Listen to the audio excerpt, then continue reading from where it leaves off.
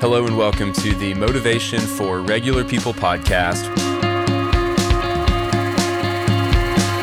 People tend to think about motivation as something that some people have and others don't. The truth is that we all have the same amount of motivation because motivation plays a role in every decision that we make and every action we take.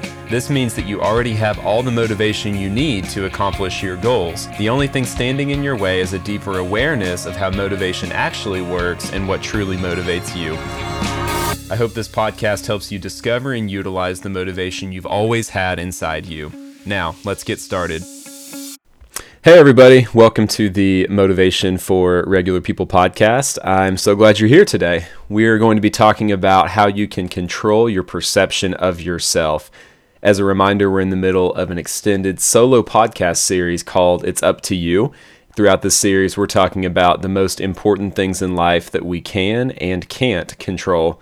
Now, perhaps you're wondering, why would you waste time talking about the things you can't control? The truth is that many things in life impact us even if we can't control them, but if we can choose the right attitude and response to those things, we'll position ourselves for the highest possible level of growth and development. Well, that discussion is coming later. Today, we are still talking about what we can control, and specifically, we're talking about our perception of ourselves. Now, as we get started, here is what makes this topic so important. Right now, I coach around 20 people on a regular basis. I've got clients from a wide range of industries and backgrounds. They even vary in age. I've got some clients who are younger, high school, college age. I've also got clients with children older than me. However, there's one thing that just about all of them have in common, and I imagine it's something that you experience as well. They all struggle with imposter syndrome. There are times when they don't feel like they belong, times when they don't feel like they have what it takes, and that's so encouraging for me because I can relate.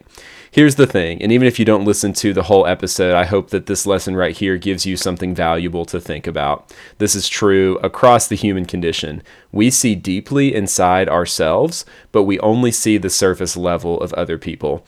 We can look deep inside ourselves, we can see the good, we can see the bad, we can see the ugly, we can see where we are strong and weak, but when it comes to other people, we often only see what's on the surface. This is especially true when it comes to social media. I've heard it said that when it comes to social media, we see others' highlight reels, but we know about our own behind the scenes, and that distorts what we see or what we think we see in the lives of other people. I'll give you an example from my own Instagram account. Honestly, I don't post a ton of personal stuff on social media anymore, but if you look at my Instagram feed, here are my last 5 personal posts. The first one is about an 11-mile run that I went on New Year's Day. The next one is about the triathlon that I ran in October. After that, I've got 5 pictures of my 2-year-old daughter, Nora, that I posted on National Daughters Day. Before that, I posted 3 pictures of my wife, Mary, on our anniversary. And then almost a year ago now, I posted 6 pictures from a trip to Chicago that I took with my dad, brother, and son. So if that's the only glimpse that you had into my life, what would you assume about me? You would probably think that I'm a super fit family man who's always doing cool things like traveling to Chicago or taking his kids to a pumpkin patch. I should clarify that the first picture in that album with Nora, my daughter, was of us at a pumpkin patch. And if you assumed that I was that super fit family man who's always doing cool things, you would only have a small picture of the total portrait of my life. Because if I'm being honest, although I value my family and I value my personal fitness, there are many times when I don't uphold those values as well as I would like. You just don't see those on social media. I'm not going to post about the time when I blew up at my kids because I wasn't as patient as I should have been, or about the time when I ate an entire pizza on my own. That would be terrible content, right? Not only that, but it would also distort the image of myself that I'm trying to put out there. And that sounds more intentional than it really is. I use myself as an example, partially to just poke fun at myself, but also to shed light on this truth that whether we vocalize it or whether we realize it or not, we care about how others perceive us, and we understand that the way people see us or the way that we want them to see us doesn't always match what is true in reality. Here's the good news. I'm about to diagnose this problem for every single one of us. Are you ready? If you're listening on 1.5 speed or on 2 times speed, you might want to slow it down so you don't miss this next part. Here's what all of these feelings of perception or of imposter syndrome tell us about ourselves. They tell us that we're human. That's it. Right now you're probably thinking, well, there has to be more. It can't be that simple. But I'm here to tell you, it is. I've talked with so many people about this concept of imposter syndrome and heard so much resonance around this topic that I basically believe everyone is experiencing it, whether they are willing to admit it or not. Now, to some degree, this is actually healthy. First of all, it shows that you're not overly narcissistic or falsely confident. It also reveals that you care about the work that you're doing. I don't feel like an imposter when it comes to computer programming or my knowledge of rare flowers because I don't claim any influence or authority over those two topics. I would love to have a guy here though, so if anybody's willing to be my computer programming guy or my rare flower guy, send me a DM and we'll make that happen. At the same time, controlling our perception of ourselves requires us to fight against this tendency of imposter syndrome, and that starts with knowing where imposter syndrome comes from. So essentially, imposter syndrome happens when we recognize a gap between our current position or standing and our idealized version of ourselves. We compare ourselves against where we feel like we should be, or where we imagine others think that we should be or expect us to be, and we feel inadequate when we don't measure up based on those comparisons. Oftentimes we're comparing ourselves against perfectionism, even though we know deep down that that comparison is not helpful. Perfectionism is not attainable. In reality, chasing perfection is like running on a hamster wheel. It doesn't matter how fast you go, you'll never reach your destination. You might do a cool 360 where you're able to complete a full circle on the wheel and go upside down for a moment, but that's about it. There's no movement or traction there. Other times we feel imposter syndrome because we are comparing ourselves based on what we see in other people. Now, there are a lot of problems with this. I go back to the example from before of social media where we only see certain things about other people, but we see everything, we notice everything about ourselves. This also leads to feelings of inadequacy if we fall short, but it can also lead to an overinflated view of ourselves depending on how the other person is performing. If we are looking at other people who aren't as capable or skilled or gifted in an area where we are, and we're using that to elevate our ego, we are pursuing value or status at someone else's expense. However, there is one situation where comparing ourselves against other people can be helpful, and it's when such a comparison leads to action. For example, I have a leadership development company. We're called ClearPath Leadership. We exist to help emerging leaders and growing teams, primarily in the Oklahoma City area, achieve their full potential.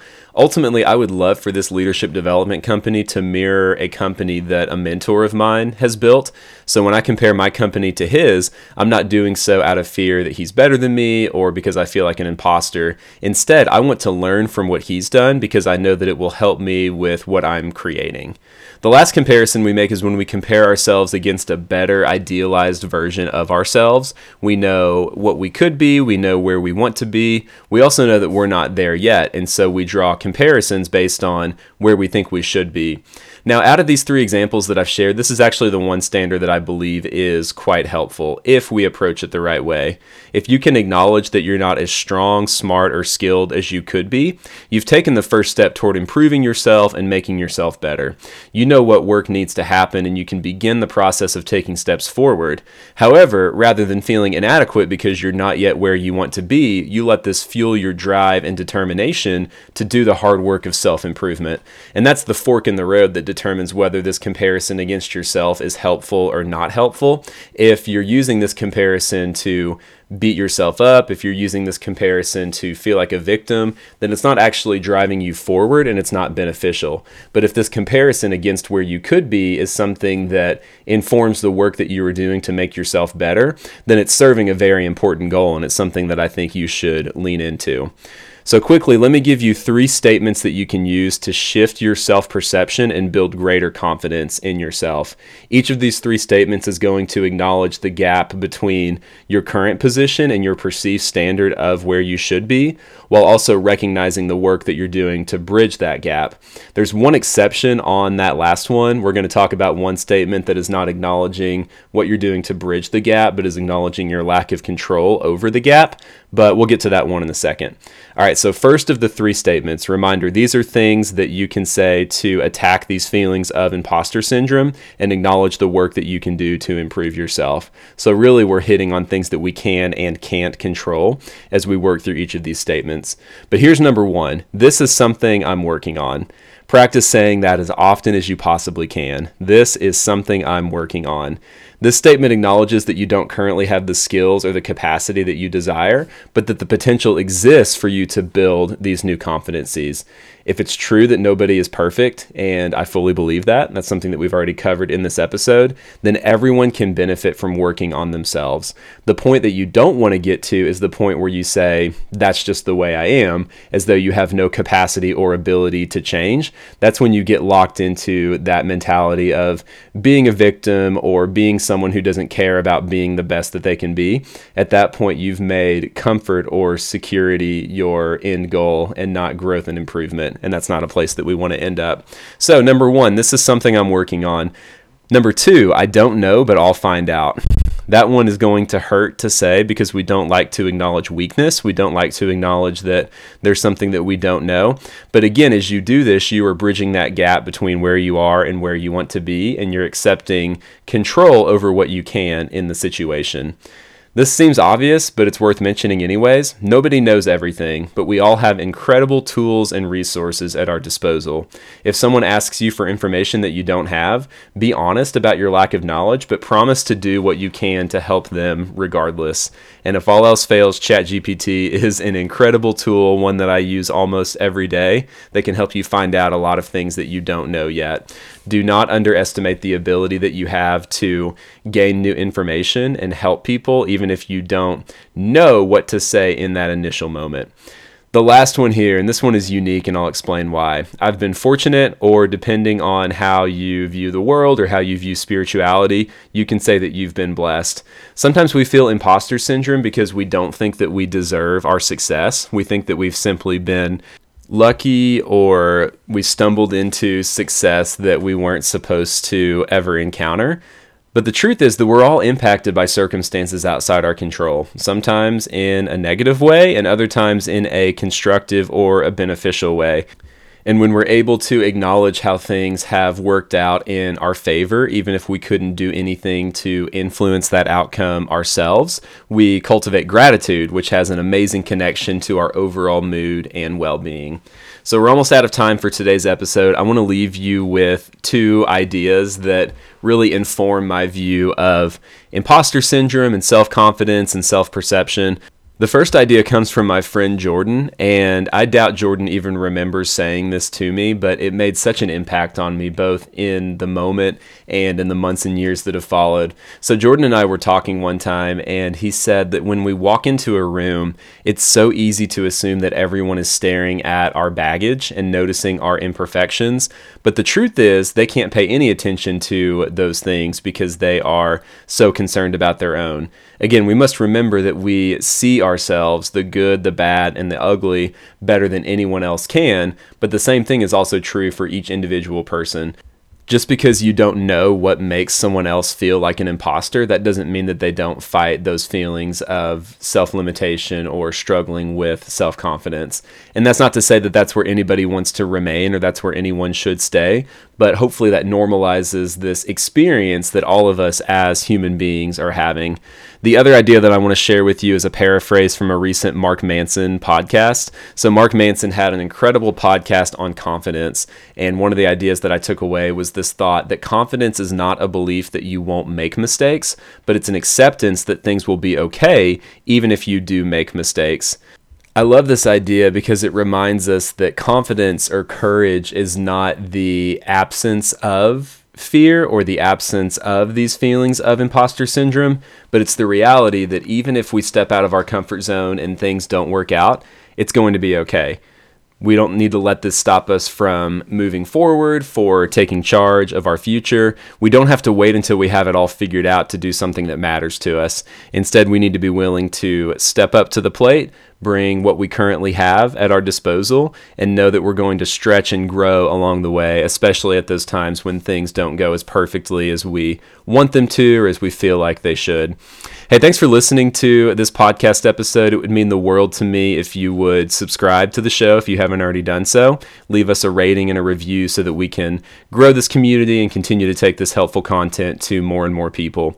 We'll be back next week to talk more about the things that we can control. In the meantime, remember that you already have all the motivation you need to accomplish your goals, and it's up to you to decide what you'll do with it. Thank you to BetterHelp for sponsoring this episode. Recently, I was feeling overwhelmed with all of the responsibilities I was juggling in my work and personal life. I signed up for BetterHelp and scheduled my first online therapy session. To be honest, I was a little nervous about meeting with a therapist online, but I was matched with a great therapist who offered me a fantastic experience. She helped me tremendously in our first session, and I noticed an instant difference in my mental health. BetterHelp is the world's largest therapy service, and it's 100% online. With BetterHelp, you can tap into a network of over 30,000 licensed and experienced therapists who can help you with a wide range of issues. To get started, you just answer a few questions about your needs and preferences in therapy. That way, BetterHelp can match you with the right therapist from their network. Then you can talk to your therapist however you feel comfortable, whether it's via text, chat, phone, or video call. You can also message your therapist at any time and schedule live sessions whenever it's convenient for you.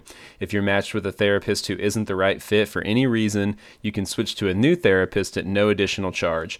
With BetterHelp, you get the same professionalism and quality you expect from in-office therapy, but with a therapist who is custom-picked for you. You also get more scheduling flexibility and a more affordable price, especially when you get 10% off your first month by signing up at betterhelp.com/MFRP. That's betterhelp.com/MFRP. Check it out and sign up today.